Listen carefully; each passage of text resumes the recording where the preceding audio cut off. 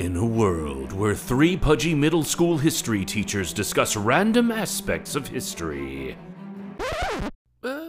That's all I got. Oh, Hatfield, we got you. Yeah. Wait, who you calling pudgy? Yeah, man, that's kind of rude. No, I'm rude. It's the History Bros Podcast.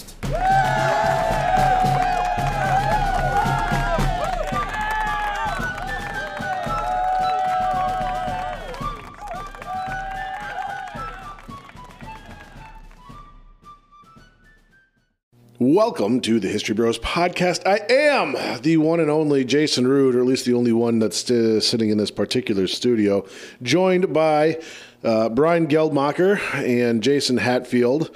Hello. Both of which are present and accounted for, at least physically. We'll find out about mentally. But good luck. Brian and I have just been perusing prefabricated designed hoodies and masks. Oh, well. Yes. Hey, you got to do what you got to do. Totally legit business enterprises.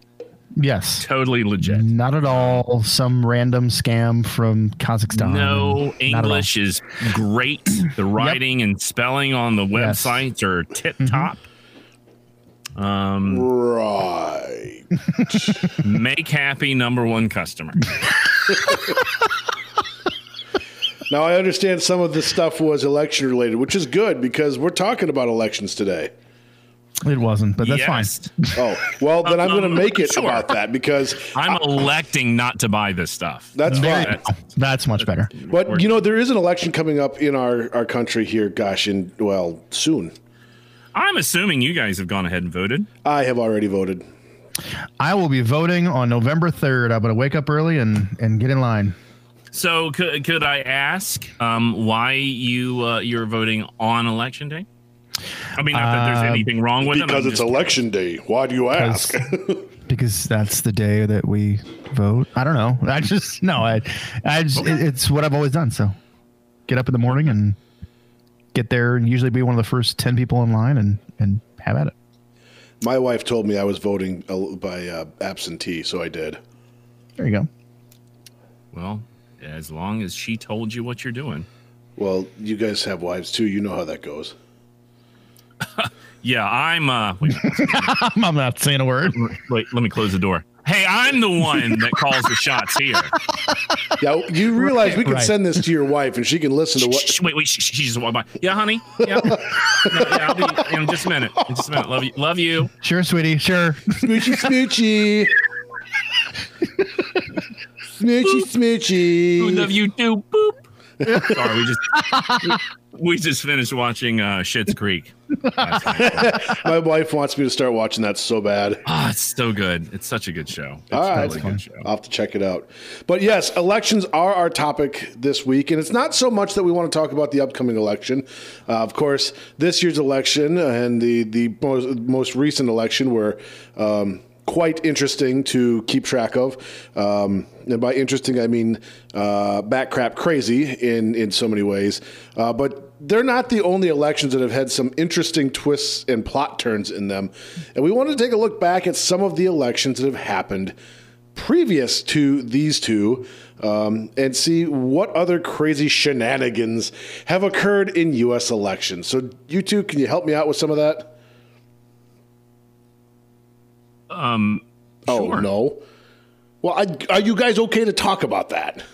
Oh yeah, no, I was in the process of trying to look at, just since we're talking about elections, looking at the voter turnout so far. Oh, you know what? That is interesting.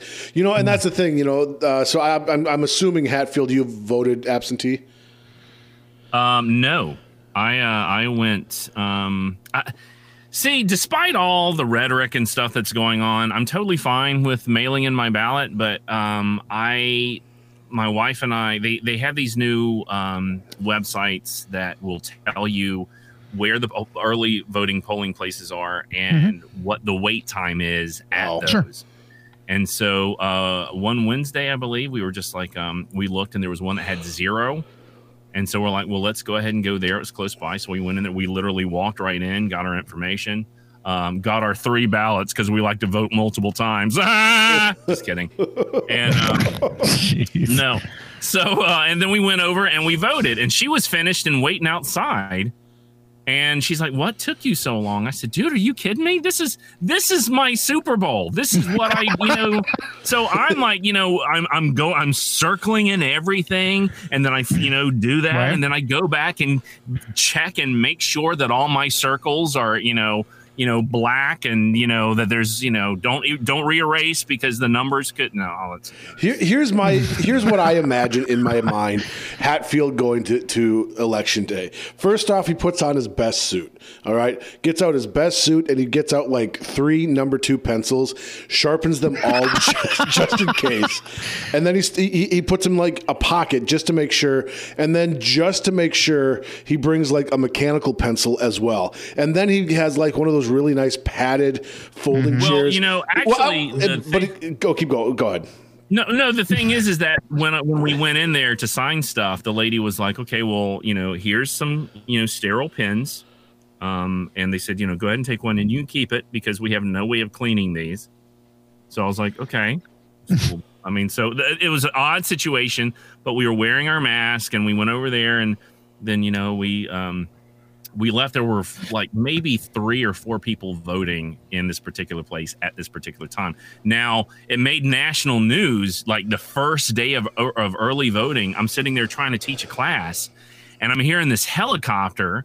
And usually that's like, okay, that's not a good sign around this neck of the woods, because either someone's on the run because there's been a bank robbery or, it's something along those lines. So I went ahead and pulled up the local news, and it was like a news chopper. And the place that we normally go vote, which is this library down the road, had a line that went for, it had to have been about 200 yards down the road. Oh, wow. It was crazy. And, so we were like, well, I guess we're not going to be voting today. I mean, we were going to leave like early in the morning to get down there and get it done and stuff like that. But because, I mean, I kind of feel like, because, Brian, I know you're going to go on election day, but I kind of feel like that's sort of like shopping on Christmas Eve. I kind of feel like that's maybe, it may not be, but kind of like that's when the rush is going to be. So, more like Black Friday. I'm just looking at the North Carolina State Bureau. So back to my story about what Hatfield would look like and what I imagine Hatfield looks like. He's got. You're also forgetting about all the whistling and the birds like coming and perching on my shoulder, and I'm kind of doing that. My elbows are being thrown up high as I'm strutting. Oh yeah. Well, and that's the thing. The hill. So he gets. Do they perch on a tweed jacket like that, or? Well, yeah. Well, this is.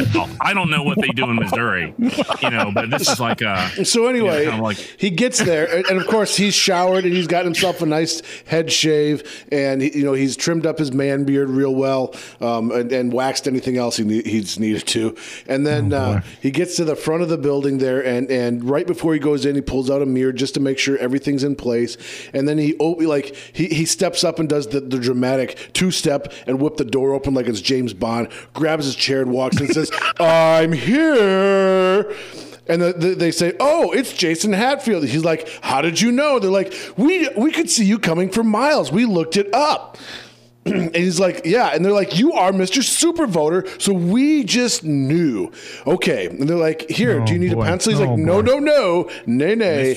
I have brought an actual thing. I have brought my own pencils." Like, "Okay, well, you can go right over there."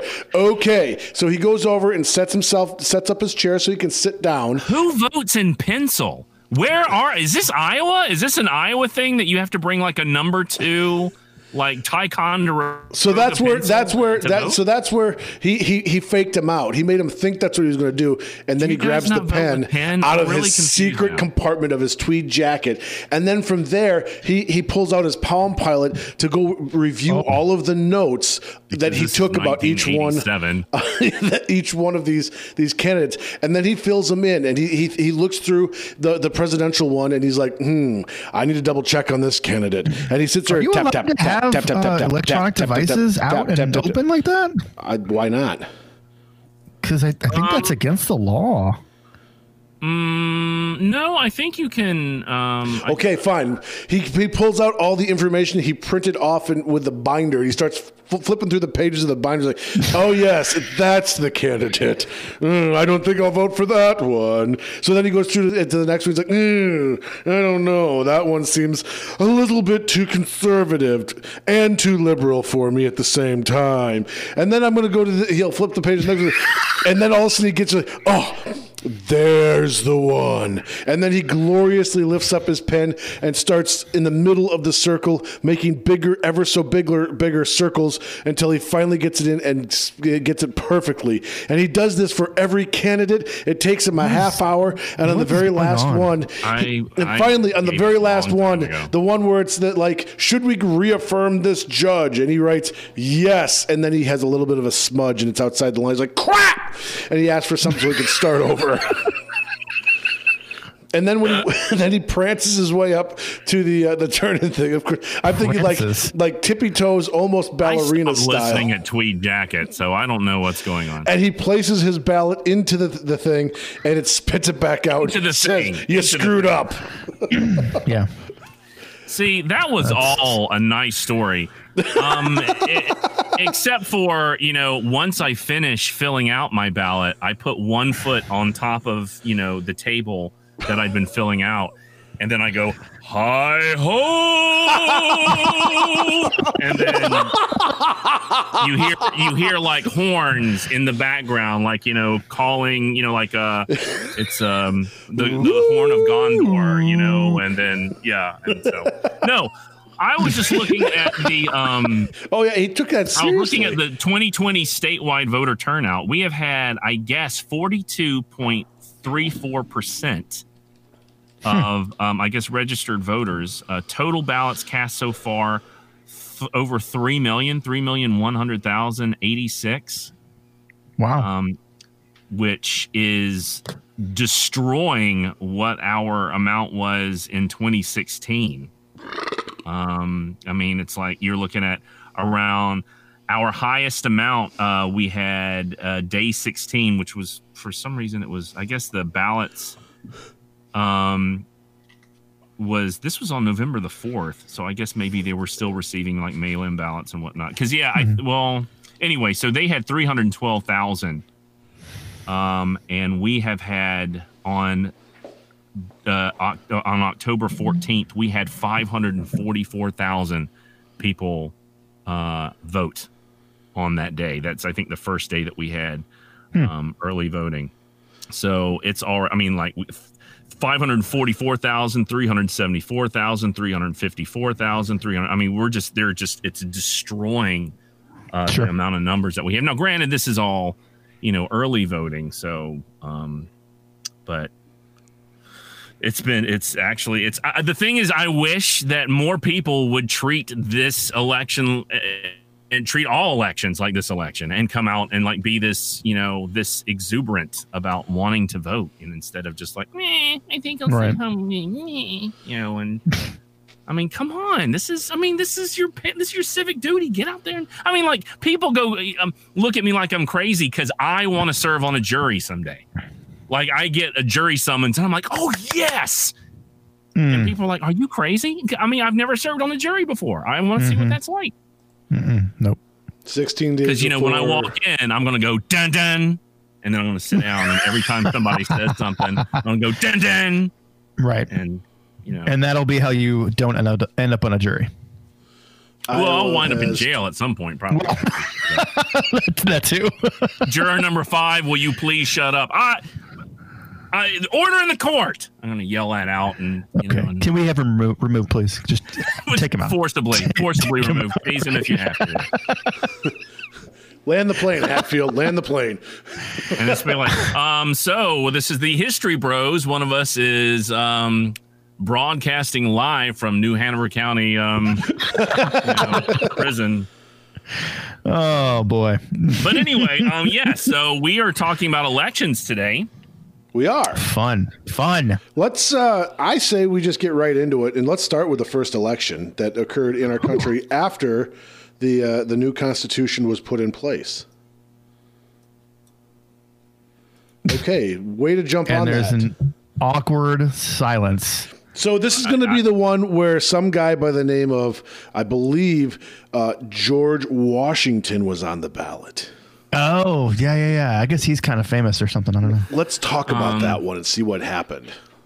George Washington. No, he lost that one, didn't he? Did he lose the first one? Very famously lost, yes. Yeah. Just by a hair, though. He lost to John Jacob Jingleheimer Schmidt. Kind of That's strange interesting. because- That's my name, too. Is it?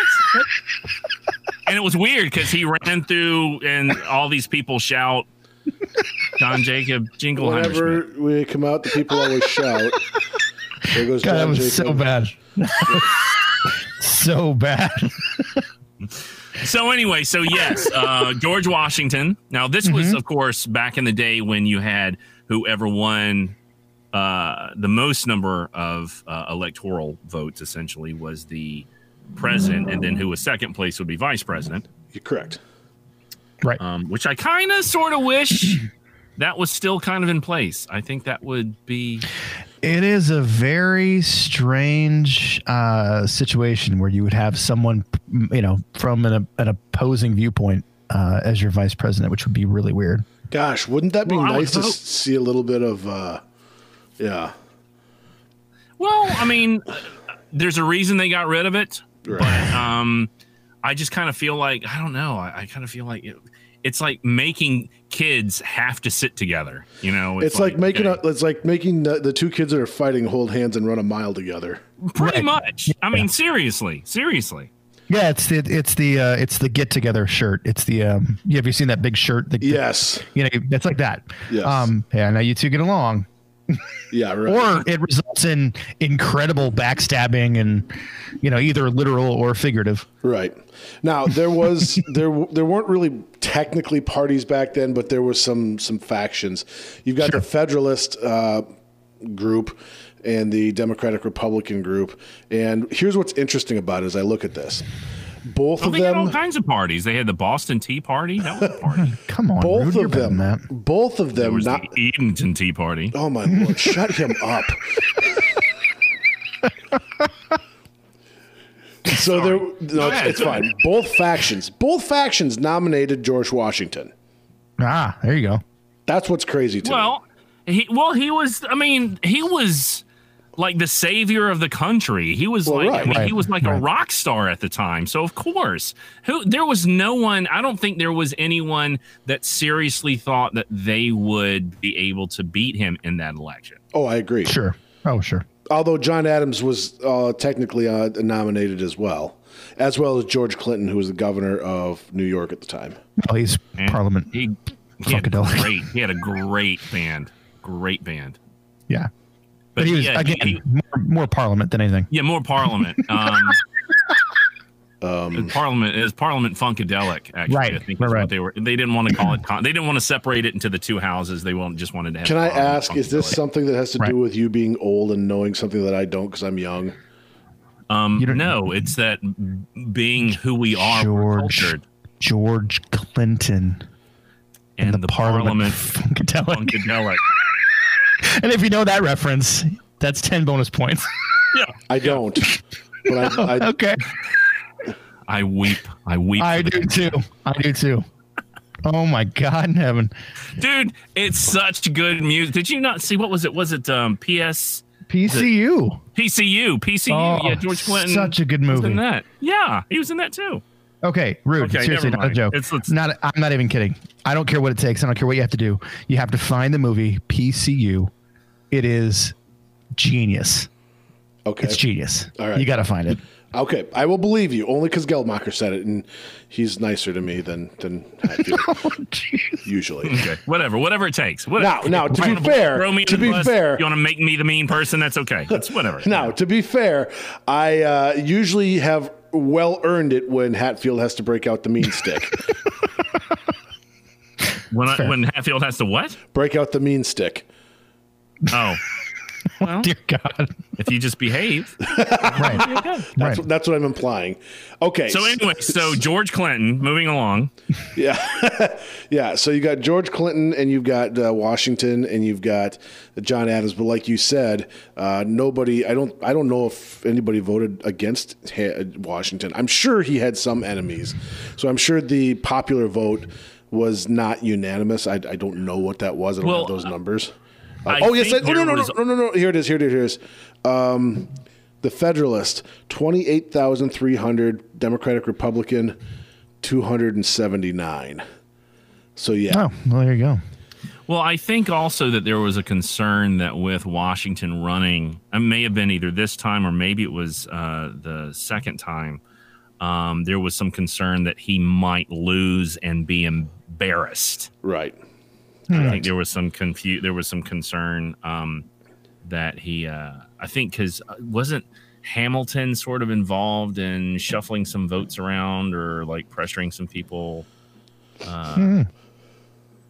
He did a little bit of meddling in those first two elections, I believe, concerning election meddling. What? Well, this is pre-Russia. This is like, Wait, who did this? And it was funny because the national intelligence communities, they said, well, who's been meddling? And then they said, Alexander Hamilton. No, boy.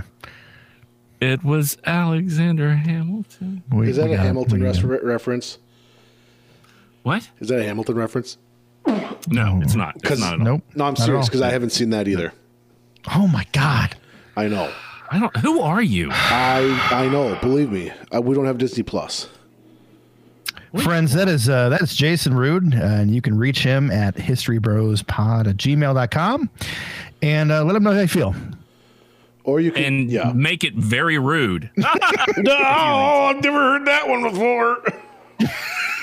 Well, welcome to the Hatfield McCoy wagon. Yeah, exactly. That's fair.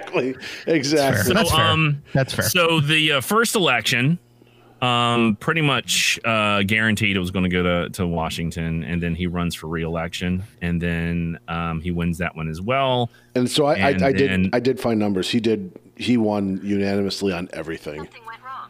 Please. What? Did you go to Siri for that? Is that what that is? No, my I have a smartwatch, and sometimes it's too smart. If the button on the side, like if I'm like, if my hand hits it, it'll automatically. I do the same thing. Yeah, and it's dry. Yeah. I'll be teaching, and that'll happen, and the kids are like, "What are you doing?" It's like, I'm looking at the answers. Don't worry about it. So the moral of the story is Washington won a nail biter in the first election, and that's not true at all. But he wins big in the first election, right? And the second one, although the second one was a little bit closer, was it not? Was there? I mean, there was talk of talk of somebody else being involved. Yeah, and I think that may have been the one where Hamilton was kind of like kind of helping shuffle some things around. I'll need to double check that, but and then after that election, Washington establishes the precedent of only running for 2 terms, and so he steps down, and so until you have FDR. Everyone basically says, yeah, well, after 2, that's how Washington did it. And now FDR says, no, we're not going to do that. It's like, okay, good God. Okay. How many times are you going to run? Stop. Right. No, we need to do term limits. Well, this isn't about you anymore. He ended up dying. Right. The nature took care of the problem, but well, true. Yeah. Wow. The thing about George Washington, right. The thing about George Washington is, yes, he stepped down, and yes, there's the notion of he set the precedent saying, oh, we should not serve for too long. But to be fair, he was also sick of the presidency by that point. And he was sick of people second guessing him, and he was sick of people arguing and not listening to him because, at that point now we're starting, it's kind of like after 9/11, right away after 9/11, everybody is, oh my gosh, flag waving. We are the world, or we are the U.S. Not we are the world, but but everybody's tight, right? And it doesn't take all that long, and all of a sudden that starts to divide back out again, and starts to divide to so that that freshness of whatever it is that brought everyone together does wear off, and that does happen here with with George Washington and his second term, going into his second term. So and that's not to say that people didn't vote for him. Obviously, they reelected the guy by a wide margin, but there were people that were starting to doubt him and starting to chirp at him. And that's the other thing is George Washington.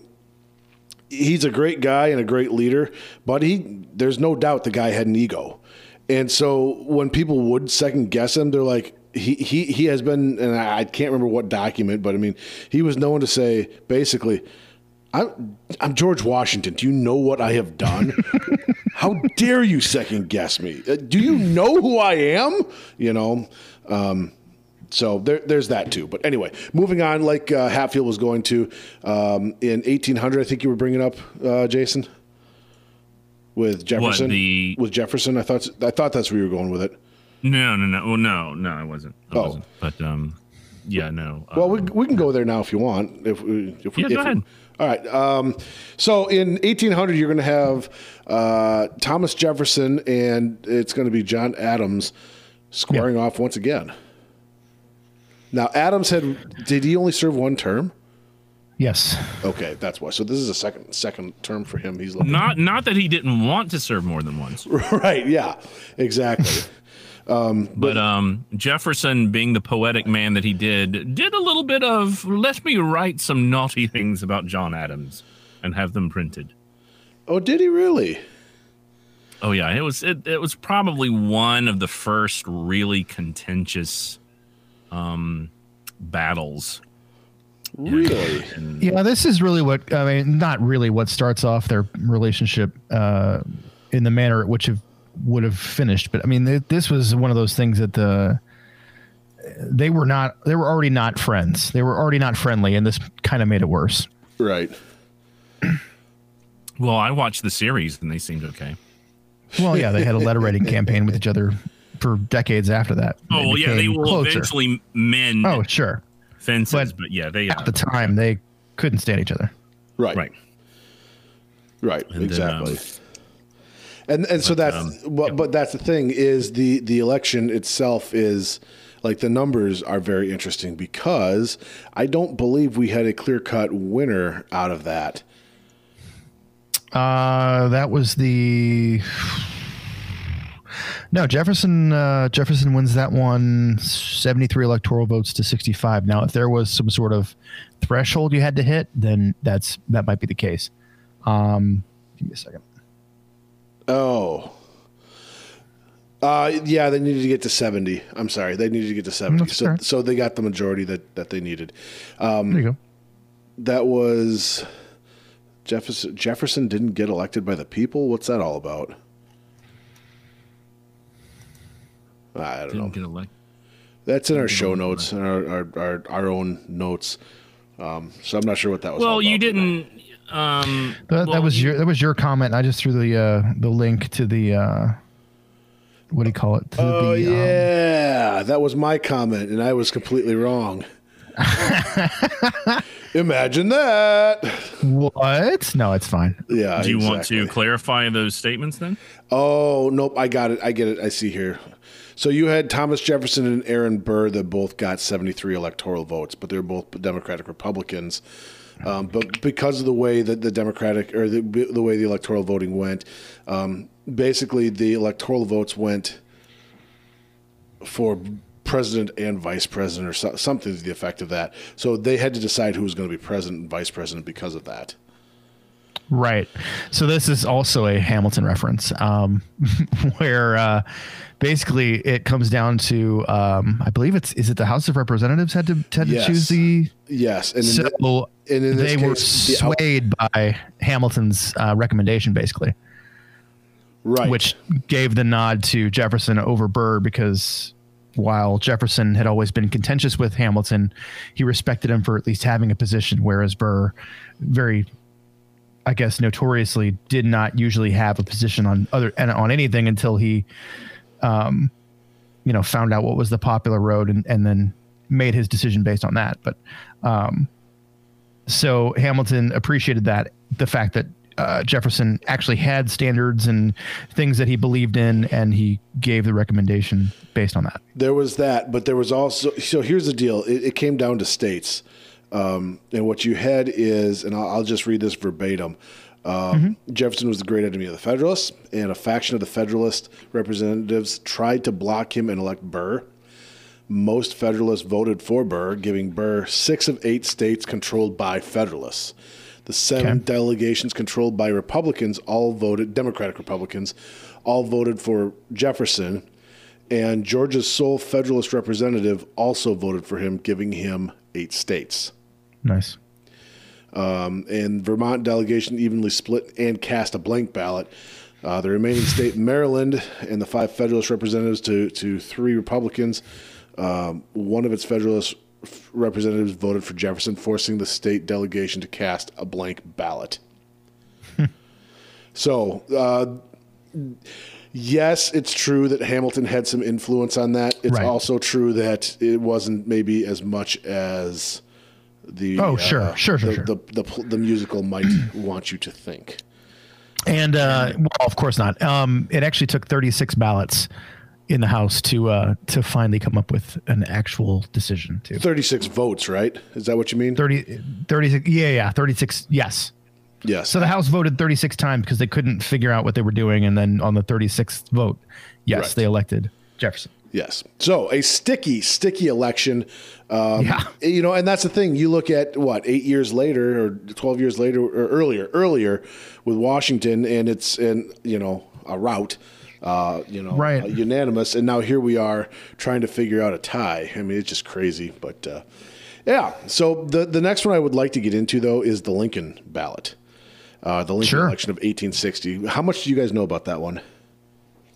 Not as much as the Washington stuff, so you're going to have to run the point here. Go ahead. Okay. Yeah. Hatfield, do you know much about it? Not really. No. Okay. So Lincoln, I mean, everybody knows the story about Lincoln being the guy who wasn't who had lost a lot of elections. You know, he basically had won a senatorial election. Up until that point, he had struggled in elections. And so here he is trying to run against John C. Breckinridge, who's a Southern Democrat, Hannibal Hamlin, and then check that. Hannibal Hamlin is his running mate. It's Lincoln. He's running against John Bell and Stephen Douglas. Yeah, so let me back up here. You've got, Abraham Lincoln versus John C. Breckinridge, who's a Southern Democrat, Stephen Douglas, who is a Democrat from Illinois as well, and John Bell, who is a Constitutional Union Party. So we talked a few episodes back. I didn't know you years ago. A few episodes back, I said something about, I think we talked about Lincoln getting elected or something happened with Lincoln. And I said basically part of the thing was he split the Democratic vote. And now this is why. You had the Democrats and the Southern Democrats. Basically, they split between Breckinridge and Douglas. So the party didn't have their full lot of votes, so to speak, behind one candidate. The other thing that is more impressive about this is that Abraham Lincoln was not on the ballot in any of the Southern states. Right. Not in a single one of the Southern states. Yeah, Breckinridge, carried the entire South plus Delaware and Maryland, it looks like. Exactly. No, I had heard that. Exactly. And so you look at it, and it's amazing that Lincoln was even able to win. But when you go back and look at the county by county election results on this one, it's actually quite interesting. The farther north you go, the more Lincoln it gets. The farther south you go, the more Breckinridge it gets. And in the middle, there's a huge swath where it's mixed. Dukakis for some reason. Yeah, exactly. But with the exception of Missouri, anything north of the Mason-Dixon line, and I mean the Mason-Dixon line extended out to the down the Ohio River, there is no Lincoln on the ballot, so Lincoln doesn't even show up. But in Iowa, Lincoln performed extremely well. Minnesota, Wisconsin, absolutely crushed Michigan, but then when you start going Pennsylvania up into the Northeast, I think I could count on two hands and a foot the number of counties he lost in those states, in the New England states. It's firmly in the grasp of Lincoln at that point. Exactly. Right. And it's actually, I've never seen this map before, but it's fascinating to look at, especially when you start thinking about the population centers of that time. Lincoln performed very, very, very, very, very Oh, wow. well. I'm just seeing this map now, and that is crazy. I know. It's nuts. And so now we look at the total number of electoral votes. Yeah. And so that's the thing. Half this. I know. Wow. It's nuts. And I mean, it's a Wikipedia thing, but it's worth it. I mean, Joe, if you want to see it for yourself, 1860 United States presidential election, scroll down a little ways and there's the map will be there, and just click on it. You can make it nice and large. But here's the thing. Basically the half the states in the Union did not have Lincoln on the ballot.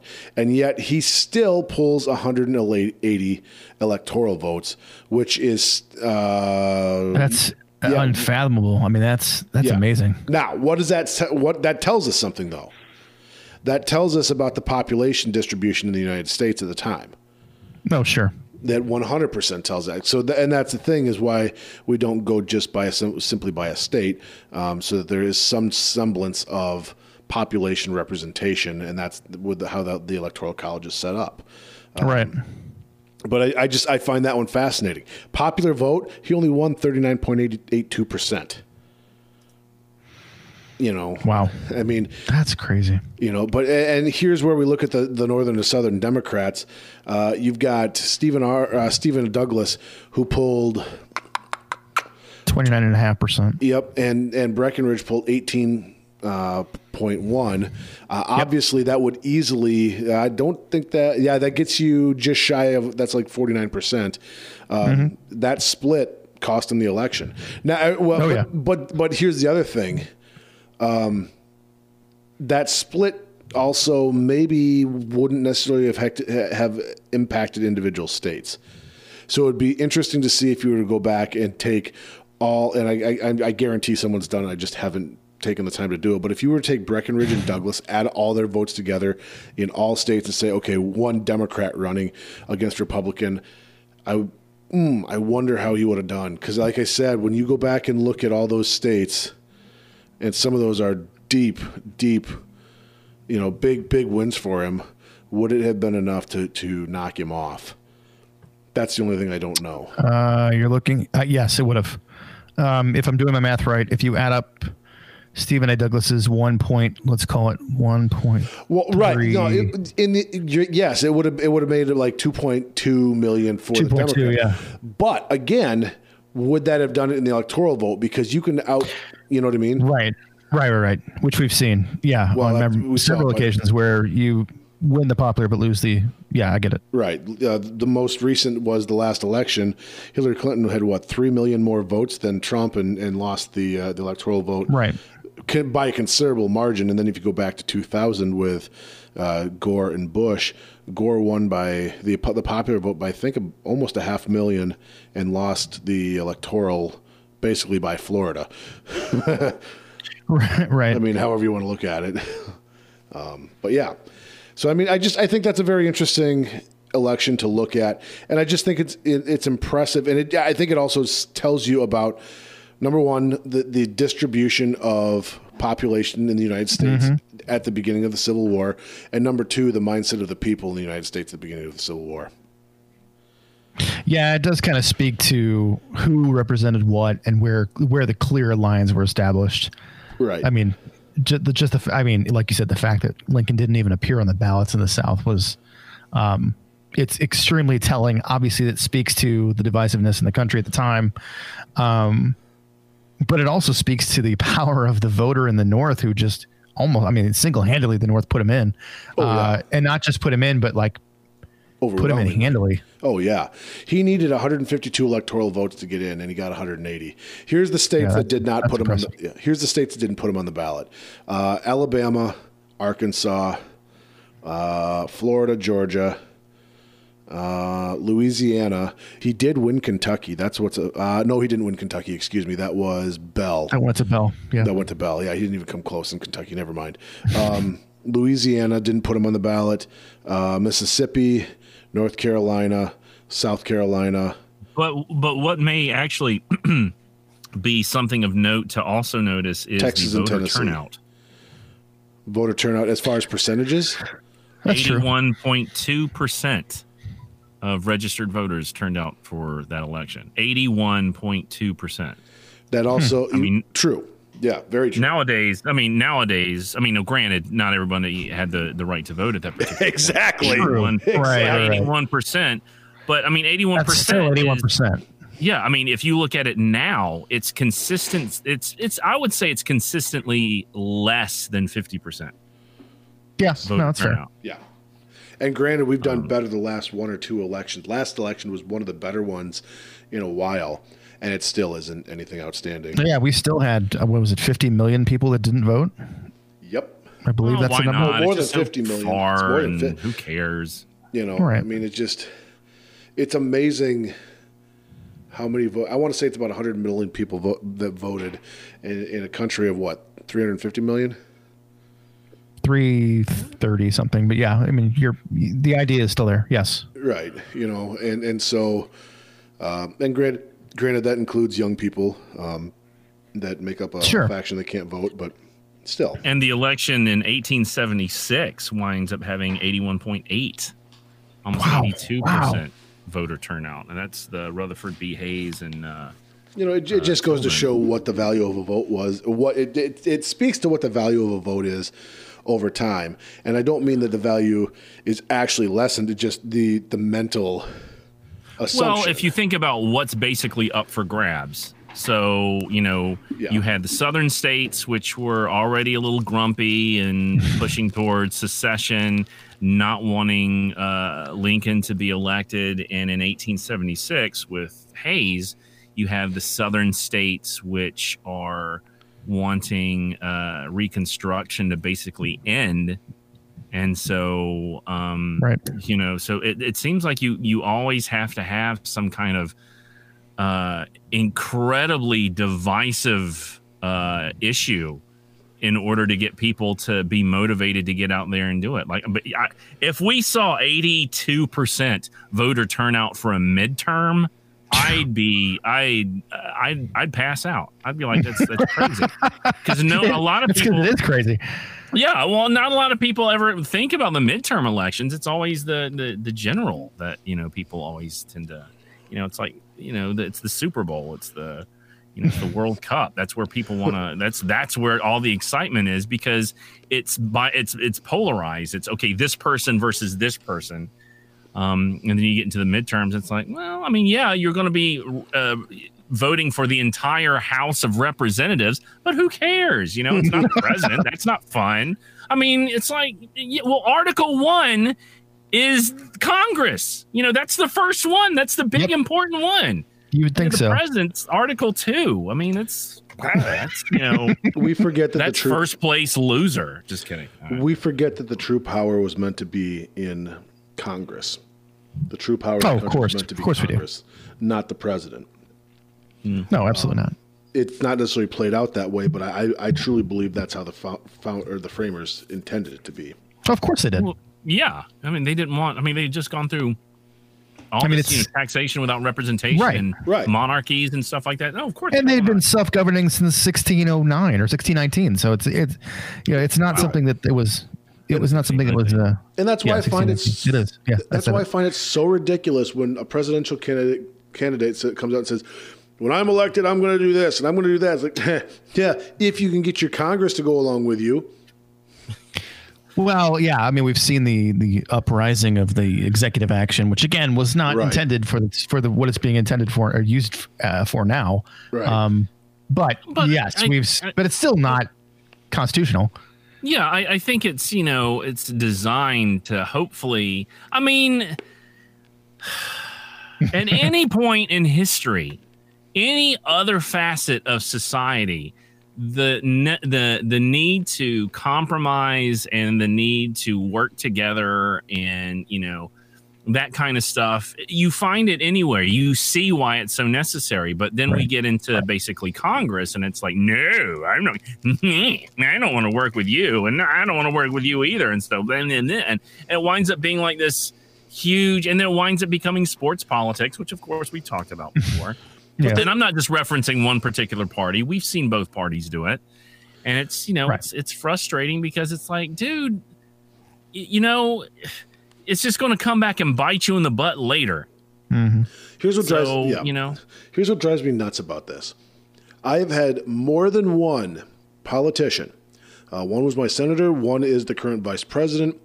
One is, I forget who else, but there's a couple other ones. But, I mean, the senatorial one, she was answering my question at a town hall that they held in our school. And so they said, hey, why don't you take your 7th and 8th graders down there? So we did. Nice. And the question, everybody asked it. And it was this one was answered by both Kamala Harris and Mike Pence at the vice presidential candidate. It came from a kid.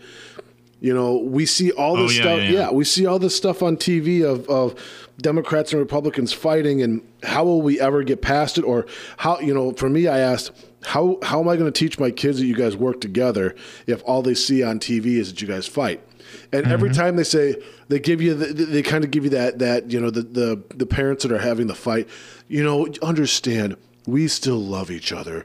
My best friend is on the other side of the aisle. We fight like cats and dogs about this topic, and then we go out for lunch and, whatever, that's fine, but nobody sees that. And I don't, nor does anybody care that you're saying that. They're seeing your actions on TV, slamming everybody else, and then all of a sudden we're just supposed to say, oh, yeah, well, no, things are getting done.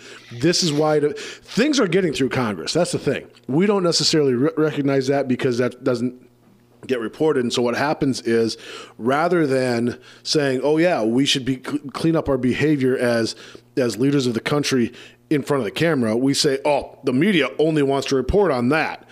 Well, then give them something else to report on. That's fair. Yeah. I mean, regardless of what they say, oh, we always like to work together and we have all this stuff, but then they'll come out in front of the press and say, oh, these demon, insert other party here. And it's like, well, then you guys aren't promoting that. It's exactly. That doesn't help. But then you have that one that was, I think, the governor for Idaho, I think, where they released, it's getting a lot of press where both of them, it's like one's Republican, obviously. Yeah. That was Utah. It was Utah. That's right. I think it was a senatorial, or was it? I think it was a TV commercial. No, yeah, is it for the governorship? Or is it, oh, wow. Okay. I think it's governor. I'll need to look again, but they said, they're like, I want you to vote for me. And he's like, well, I want you to vote for me. But, we're going to be running against each other. But just because we disagree doesn't mean we have to hate each other. I mean, and it was like, and the thing is, it's like, wow, they're acting immature. Isn't that something? Let's give them an applause. It's like, no, this is how it should be all the time. Right. Mm-hmm. But it's not sexy enough for the populace if people are like, well, I disagree with you, but gosh darn it, I respect you. Let's work together. No, it's... I don't know. Is it because the first place I saw that was on social media, so I would tell you that the populace does care about that. Where I haven't seen something like that is on the news. They care about it right up until it comes time for them to actually care, to respect other people as well. We see it and we recognize, yep, that's a good thing, but does anybody carry it out?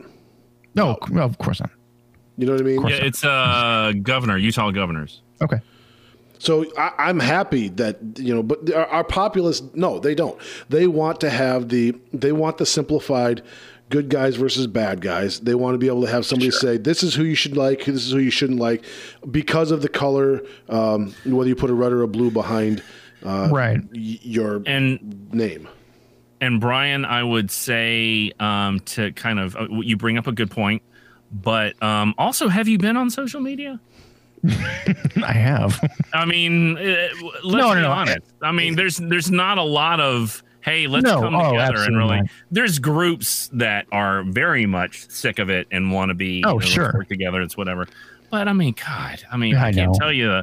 I swear to you, I cannot tell you the number of times I've had people insult me because I'm bald online when I. Oh, now I feel bad for doing it that one time. Jeez. Yeah, I know, right? Well, I don't feel bad. No, but seriously, it's like, face. Like we have the governor, the gubernatorial race that's happening in North Carolina right now, and you have the Democrat incumbent who, is saying, well, we need to wear masks, and he's been, doing this, and then you have the lieutenant governor who was saying that masks don't work, and he's also was pushing the whole misconstruing the CDC report about the 85% of people, whatever. Yep. And so I had posted on the lieutenant governor's, he had posted something along that. I said, well, after doing some research, are you going to, issue a retraction? And then someone like hops on and says, well, look how bald you are. Is your hair issuing a retraction? I mean, it's that kind of stuff. And it's like, yeah, I don't know how many people really, how much of the common people really want bipartisanship. I think they like having us versus them. I get it. I get it. I really think so. But then again, that's just the loud mouth people, myself included, that are. At least you're. Hey, I've always been of the opinion that there's about, I don't know, 5% of the population on either side that's super duper nuts, and I don't consider you part of that, Hatfield, not at all. But then there's another group just inside of that's 10% of the population, and then the rest of us are all in that whatever's left over, like that 60%. Right. Like everybody in that 60% is like, good God, look at the idiots on the each side. And I think the ones that are making the most noise are those 5%. Possibly some of that 10% on each side, and it's unfortunate that it's like that, but that's the way I've always kind of viewed it. And I'm not entirely certain that it hasn't always been like that. Oh, sure. I mean, I think we can go back to Washington's farewell, where he warned us about partisan fighting and the dangers of political parties, which we've talked about before. He saw it as a cancer back then. Yep. Yeah, well, I mean, you had people like pushing for or against, the issues concerning the French Revolution, whether or not we should support them or not. Sure. And it was very divisive at that particular point, and which I kind of felt I understand why we didn't want to get involved, because we had just, we're trying to get up on our feet. Of course, the French were kind of like, what? But we helped you. What are you doing? And, right. I'm sure that the French were kind of upset about that. But yeah, it frustrates me, because it feels like we are never truly a united country unless we have a common enemy. Sure. And even at that point, I don't think that lasts very long. I think it's like, oh yeah, let's all hug it out and talk about our feelings for about 15 minutes. And then, oh, you guys suck again. And right. Then, we're back to the ball game. See 9/11 Exhibit A. It was. I mean, they're all 100%. Like standing on the steps of the Capitol, singing, "We will all go down together." No, that wasn't it. That was a different song.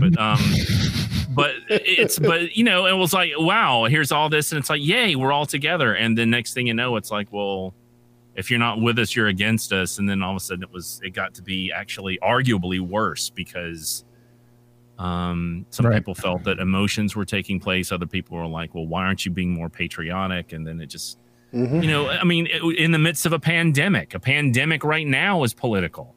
Right. How can this be political? I mean, it's a disease. People are dying from it. it doesn't matter what side you vote for. I mean, it can affect you. So I'm tired of the short attention span, the lack of understanding nuance. So, well, let's move on to Kennedy and Nixon. Okay. Well, do you want to talk about the 1876 election with, I guess we did talk about Rutherford B. Hayes. No, I really don't. So. I just think I think Kennedy and Nixon is a good example what TV and media has done. Oh, it's a great segue. It's a great segue. Before we step into that real quick, that one was so contentious that neither side knew who had won. For a considerable amount of time. It was like, you had the South, which was willing to vote. And if you take a look at that map, it's obviously much more. It's really. You're talking about Kennedy Nixon? No, I'm talking about Hayes and Tilden. Oh, okay. So if you look at the 1876 United States presidential election, it's a very weird mishmash. Yeah, it is. Even just 10 years after the war. That's crazy. Yeah, and that's because you had an agreement that, okay, if you guys vote for Hayes, then we'll end Reconstruction. So you've got, a good turnout for, in some cases, of the South. Yeah, you've got Hayes winning in South Carolina and Louisiana and Florida. Right. But then Tilden wins states like Connecticut and New York and Indiana, which, it's really not a clear. It's very strange. Yeah. But they weren't sure who had won. In fact, a lot of people, if I'm correct, people went to bed thinking Tilden had won. Oh, wow. So, yeah, that was actually, they had a thing on CBS Sunday morning, this morning about this election, as a matter of fact. So that's why he wants to talk about it. He watched the news. No, it was it's a very fascinating. I mean, we talk about it in class every year when we talk about the Reconstruction, the ending of Reconstruction. This basically was the election that did that, which you would see the huge resurgence of Jim Crow laws and that kind of stuff in the South, and not just the South. I mean, it was it was the North too. I mean, not as bad as in Iowa. Iowa was like Klan headquarters, I think. But what? Oh boy. Wait, what? I was paying attention. I wasn't. So but... anyway, so if you get a chance, CBS Sunday morning, check it out. Really good talking about that. So, but yeah, let's move on to Nixon and Bush. Jeez, that's what's right. That's what we're talking. No, it was Gore. No, it was Gore and Nixon. We're going to talk about Nixon and Kennedy. Oh, okay. It's okay. About my dog? Why is my dog yes. not involved? Yes. Yes, your dog. It's weird. So here's what's interesting. I always thought that they did this televised debate, and in this particular case, they only did it once, and that was the big one that did it, solidified it for Kennedy. But I'm seeing 4 debates. Huh. So what was the date of the famous one that? That's what I'm trying to figure out here. Because the first one is the most watched. It's just over 66 million people watched the first one, which is in September. Okay. It's the first one that they were talking about, and that's the one where Nixon did not look good. His sweaty and Where Kennedy well, they said whoever, if you were listening to the radio, you thought one person won. I think you thought Nixon. Yeah. But if you watched the TV, it was right. Well, that's where I was going with that. But yes, that's exactly. You got ahead of me. That's okay.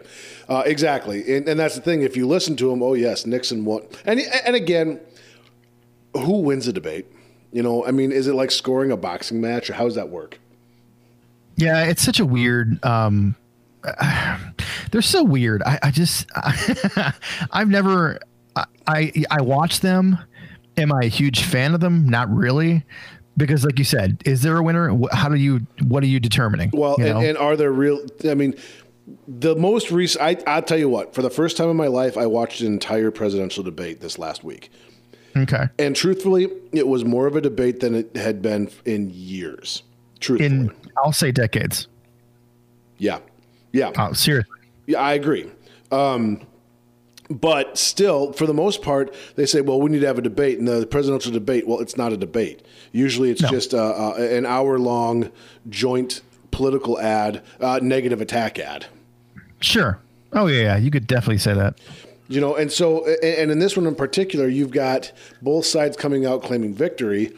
And regardless of what was said, oh, Trump won because he did this. Oh, Biden won because he did this. Well, Trump didn't answer a single question asked to him, but he also went on the attack big time. Biden answered every single question that was asked of him, but he didn't necessarily put up as much of a fight against the things that Trump brought up. So how do you score that? Doesn't matter. I don't know. Well, you poll people and they tell you, and a lot of they times tell you what you want to hear. They'll tell you whatever news channel they watched. They'll tell you what they heard right after the debate. Depending on what channel they watched. So right. No, I forget which channel I was watching. I watched ABC. But I remember specifically they asked a couple of the panelists, and one of them said, honestly, tonight the winner is the American public, because this is not something we've seen, like I said, in 20 years. Mm-hmm. It was somewhat controlled. It made sense. I think the moderator did a great job. So in this most recent case, yeah, I think the American public actually got a little bit more out of what they would have normally. Certainly they had gotten more out of it than the previous debate. So that's a good thing, I guess. Yeah. But anyway, back to Kennedy and Nixon. Mm-hmm. The actual vote was, and here I'm looking at the county by county again. Nixon scored well, like right through the middle of the country. Mm-hmm. Kennedy won in the South, and that kind of surprises me. But even if you look in the Northeast, there's a lot of Nixon counties, but they're not the big Nixon counties as far as like population or the big counties. And you look at California, there's a lot of Nixon red out there, but not in LA. Yeah, that's true. And same thing when you look at Illinois. Nixon did really, really well in Illinois, but he didn't win in Chicago, and he didn't win in Indiana. He didn't win in like the Gary, Indiana, which is a major industrial region. And most of Missouri goes the direction of Nixon as well, but St. Louis and the outlying area. Kansas City as well. Yes. And that all went to Kennedy, which is why I think it's important to look at, when you look at one of these county by county or one of these state maps and say, oh, look at all that red in that area, or look at all that blue. Yeah, well, look at the size of the states. Also, Nixon won California. Well, yeah, I mean, I'm not sure exactly how the state breaks down, but yeah, honestly, California looks to be pretty evenly split county-wise. Mm-hmm. So it's kind of weird that did he win it by a large margin? Not that it matters, but let me see if I can find the state by states. When you look at the popular vote, Nixon Kennedy wins the popular vote by 116,000 votes. Yeah, it's not far off. It's extremely close. Yeah, exactly. I do remember that. 303 to 219 though in the Electoral College. Yeah, I mean the electoral score. I don't really even consider it a score necessarily. I mean, if you have enough, you have enough. That's it. I mean, do you get landslides every now and then that actually mean you won a ton of states? Yes, but as far as like Nixon and Kennedy goes, I don't think the 303 219. It sounds way worse than it actually is. Right. Which is it's kind of a misleading number, is what I'm saying. Right. So California, here we go. California, Nixon gets 3,259,000 and change. Kennedy gets 2,225,000 and change. Okay. Okay. Well, that's so I mean, fair. you're within 30,000 votes. Okay. There it is. 35,623 votes. Alaska, 1,144 votes separated them. So there you go. Hawaii, 115 votes separated them. Oh wow! Out of a total of 184,705. Here's I'm trying to see if I can find a big state that was close. It's really interesting. It's really interesting when you look at these things. New York, yeah, that wasn't even close. Kennedy won that one by 383,000 votes. North Carolina, Kennedy won by 57,000 votes. So, I mean, when you look at the big states, they were actually pretty well decided. But when you start talking about some of these small states where you can pick up, 3 votes here, electoral votes here, 4 electoral votes there, that's how Trump did what he did in the last election. He didn't resonate with the majority of people that voted because 3 million more people voted for the other candidate. But he picked up enough of the small states here and there to pick up a vote here and a vote there, electoral vote. So that's where it gets all interesting. But anyway, we've gone for a while here. You got anything else you want to go on? I'll shut up about the whole Kennedy thing. Or do you guys want to move on? No. I mean, that's. Of course, we could always go into the Bush Gore 2000 with the hanging Chad. There's a list of. We went into. This is one of those episodes where we talk about odd elections, and you have to obviously include the elections where the winner wins the electoral but loses the popular vote, and that has happened. Appears that it has happened 5 times. The most recent, obviously, 2016, but the George Bush Al Gore election of 2000 certainly, I mean, in my lifetime, has been the most odd, I would say. You guys can feel free to disagree, but it has definitely felt like it's been the most odd as I look back and remember all the news coverage and whatnot. It's because you had so much of a court case out of it. Well, that's true. I mean, obviously, any presidential election that results in a court case is going to fall amongst the odd ones. And it's because it came down to one state. That's why we didn't see any type of court action in the last one. Even if Hillary went out and said, well, we need to do this in Florida or we need to do this in New York, she still was going to have to pick up 2 or 3, maybe even 4 states to even have a chance to come close. Because Donald Trump had, I think, 303 is what he ended up with. Maybe it's more than that even. Maybe it's 330. But, it's not like you flip Florida all of a sudden and it changes the outcome of the election. So I mean that's why you don't see quite the same. That's why it didn't feel quite the same. Did we talk about the iCivics game winning the White House? No, but we should because it's awesome. Yeah, if I have my kids do this every election year, there's a game. Okay, if you go to iCivics.com, or is it .com or .org? I can't remember. But if you just Google iCivics and they have games, it's basically free to join. I've donated money because I think it's a very valuable resource to have. But they have a game called Win the White House, and you get to choose which political party you are, and then you go into debates and you get to kind of choose, and it like what your main issues are. And it talks about what the issues are, and then you can actually even be a maverick and choose an issue that is on the other party's side. And then you go in and you have to go and get fundraising. And the thing is, this sounds incredibly boring, but the kids love it because you have to give a speech to get money. So depending on which states you have and who has more money and who doesn't, then you go and you campaign, you get money, then you can release like an attack ad or something along those lines. And then you do polling and you're calculating the electoral college votes as it goes. Right. And you see the states go from either red to blue or blue to red or whatever. And you if you can flip it, if you can, right. You pour money into those with various things. And so it's like it becomes a math game at that particular point. So which states do I need in order to get the 270 electoral votes? And the kids really, really get into it. Yeah, it's a lot of fun. For me, I love playing it. Yeah, I do too.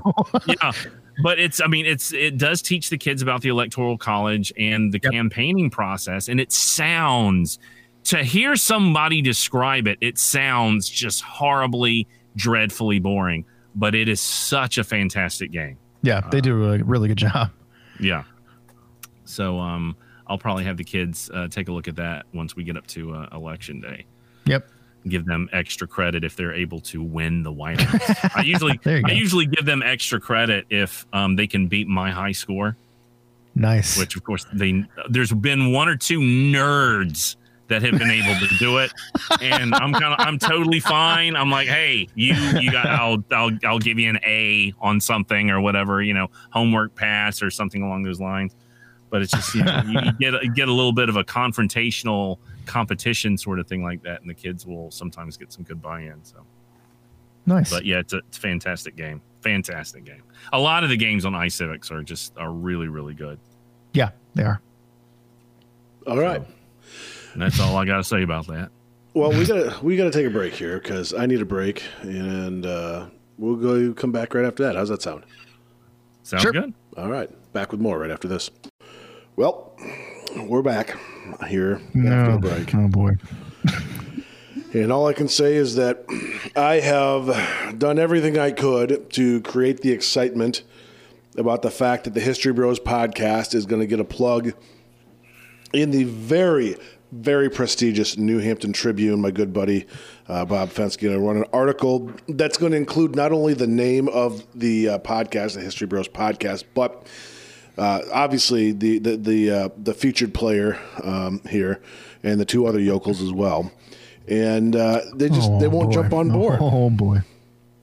Well, I mean, when you think about it, it's the New York Times, Wall Street Journal, and the Northern Iowa Daily Bugle. What do you call it? What is it again?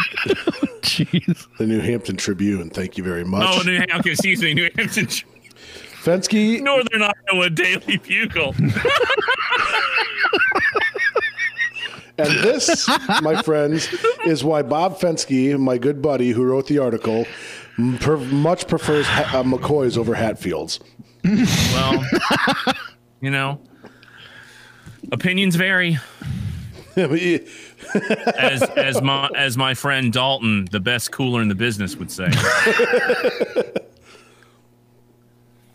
Okay. Oh boy. You guys would know about that. It's Northern Iowa. Oh my God. No. Okay, I guess it's not important. So this weekend, that's awesome though. That's Yeah. That So anyway, that's really awesome. The readership of the Northampton. Northampton. Are you kidding me? Intelligencer. Oh my God. No, I think that's amazing. I think that's good. I didn't realize you guys had a newspaper. No, boy. I'm a jerk. No, it's awesome. It is awesome. It is awesome. Yes. So we're looking forward to. We should post a link to it on our Do they have media? It's going to sound so bad. Do they have a website? I can't. Do they have a website to link? I'm not being funny there. I'm asking legitimately. Yes. Okay, that's fine. Then we'll link it. I realized when I said it was going to come across as backwoods, and I get it. I'm sorry.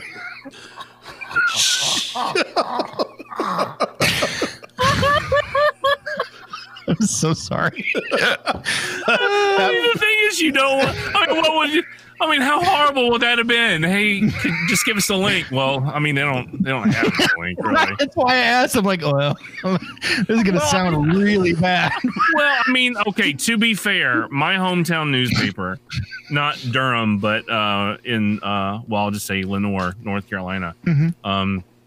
I was looking for something that I thought had been published in an older Lenoir paper. So I tried to do like a Google search for like an older issue of that, and I couldn't find anything. So I contacted them, and they literally said that I should probably come into Lenoir and go to the library and check their microfiche. Oh boy. So so I'm like, okay, that's all right. We can try that. I don't have like a specific target date. So how long is this going to take me to get it through? So so as advanced as I like to think they are in Caldwell County, there's a little bit of room for improvement. But anyway, this week in history. Yes. October 29th, 1618, British explorer Sir Walter Raleigh was executed in London for treason on orders from King James I. Of course, the capital of North Carolina, named after a person executed for treason, and the state of North Carolina, named after a king who had been beheaded after a revolution. It's true. Abuse of power. So welcome to North Carolina. Enjoy the barbecue. And no, in North Carolina, barbecue is not a verb. It is a noun. Perfect. That's what I figured. Well, a lot of people say, "Hey, you want to come over for barbecue?" Sure. Yeah, it's hot dogs. It's like, that's not barbecue. No, that is not barbecue. No, those are hot dogs. Barbecue. No, if you're barbecuing, there's going to be smoke, and it's going to take a few hours. Well, you could be at at a theater party and there'll be smoke. Sure.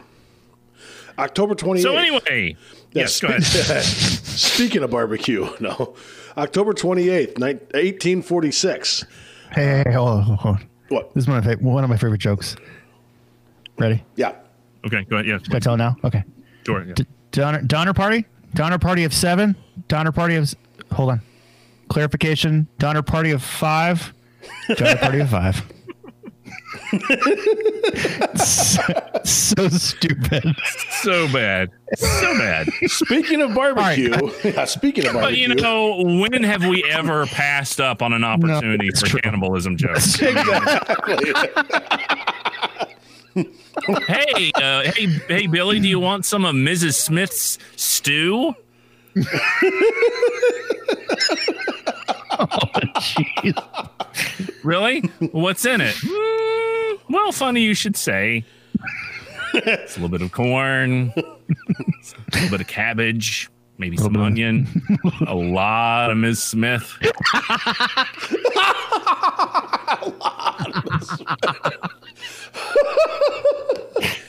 So bad. It is.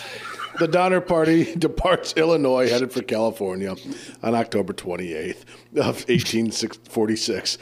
The group totaled 90 persons, including immigrants, families, and businessmen, led by George and Jacob Donner. Tragedy stuck later as it becomes stranded in the snow in the Sierras, where famine and cannibalism took its toll. Dun, dun, dun. There were 48 survivors by the end of the journey in April of 1847. They totally run out of hot sauce. Totally run out of hot sauce. Well,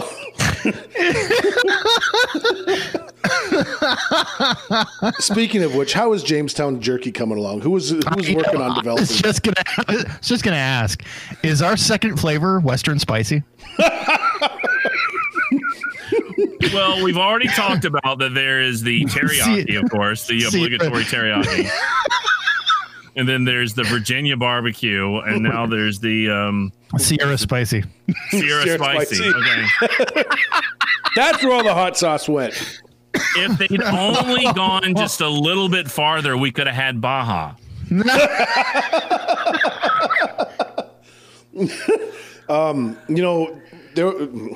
Jeffrey Dahmer was from Milwaukee. We could do like beer brew something. Oh, jeez. Wow. Drunken jerky. I don't know. Oh, boy. I think you could make a Dahmer tea, like a tea, and it's called test tea. Jeez. Hey, Brian, you should probably go now. Yes, please. Thank you.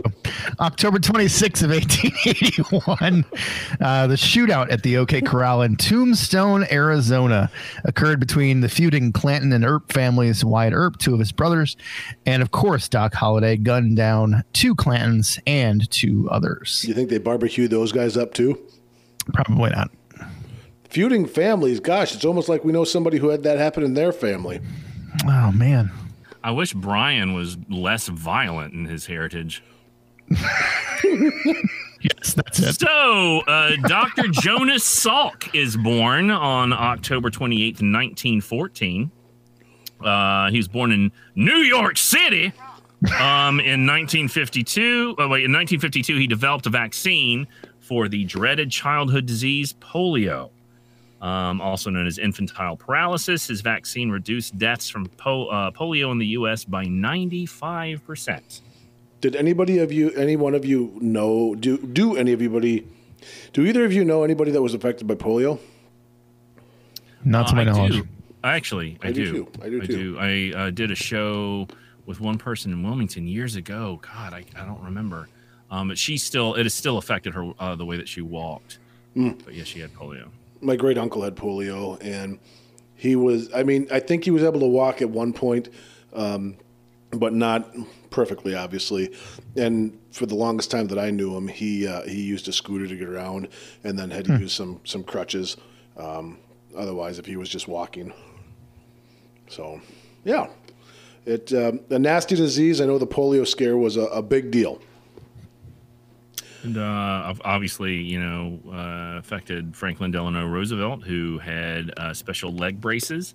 And, it's interesting, when we talk about the divisiveness and, and media and stuff like that the media would not publish photos of him in any sort of compromising manner. He would, he was either sitting in a car or sitting in a chair or something along those lines. And there was never any attempts to kind of gotcha sort of photos of him. So long gone are those days. Yeah. October 26th, 1978. Moviegoers in Kansas City, Missouri attend the premiere of John Carpenter's low-budget horror film titled, appropriately enough for the season, Halloween. Those expecting a cheesy gore fest are instead treated with a masterful take on the genre and some of the best scares since Psycho. I have to say, I love me some John Carpenter. Yeah. And Halloween's probably one of my favorite movies, not in a horror genre, just movies in general. Really? It's so good. What is wrong with you? I don't know. Well, I mean, that movie, I like that movie, but I kind of feel like Prince of Darkness was a lot more, there was something I liked better about, because you had Friday the 13th and, that kind of, so you had the crazy masked killer thing that was, and sure. But if you ever see Prince of Darkness, but of course, my all-time favorite John Carpenter film would have to be Big Trouble in Little China. Oh, well, of course. That's Kurt Russell, John Carpenter. That's at the cheesiest, ridiculous best. I love that movie. Love that movie. Yeah, that's pretty good. So did he do Friday the 13th as well? No. Oh, okay. All right. No. John Carpenter, you can tell a John Carpenter movie because I think he did all of his music for his films as well. Oh, I thought you were going to say he did all of his own stunts. No, I don't think he was ever. But you had The Thing, which was really I haven't seen that in years, but that was pretty traumatizing. No, seriously, he had a way of making kind of low budget, but something about them being low budget made them almost like more believable. I don't know how to explain it. Absolutely. Really good. Really good. Good stuff. Yep. Okay. And finally, October 25th of 1983, the small Caribbean island nation of Grenada has been embroiled in a political power struggle for months. And with the revolutionary prime minister now murdered, the island is invaded by more than 7,000 troops in the largest U.S. military engagement since Vietnam. The invading forces will claim victory within weeks.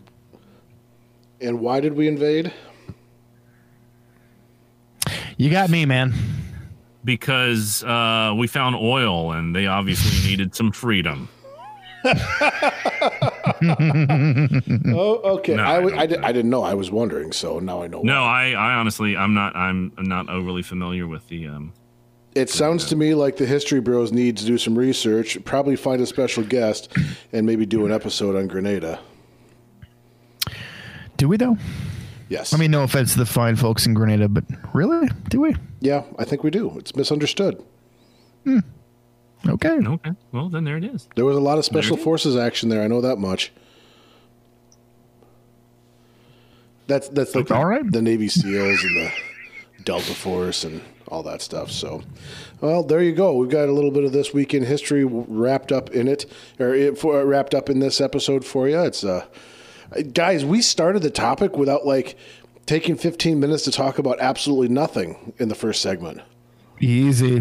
Here it comes. Yeah, now we're going off the rails. Way to let the genie out of the bottle there. Hey, No. I want to also point out in the last episode, Hatfield said, you don't know this, but we're going to be flying this plane for another 5 minutes. And I landed it right then and there. That's true. Now we're it. making up for it. It's called Lost Time. And sure. Yeah. All right, fine. So then we're going to be done. Anybody got any jokes? No. None that we can tell here, no. All right, then. For the History Bros, my name is Jason Rude. Over there is Brian Geldmacher, and we put up with Jason Hatfield. Have a good one, everybody. I'm kidding. We like Hatfield. I'm kidding. We love our Hatfield. Still not landing the plane. This is what I'm talking about. See ya. That was that was called a touch and go, guys. That was called a touch and go. Deuces, bang.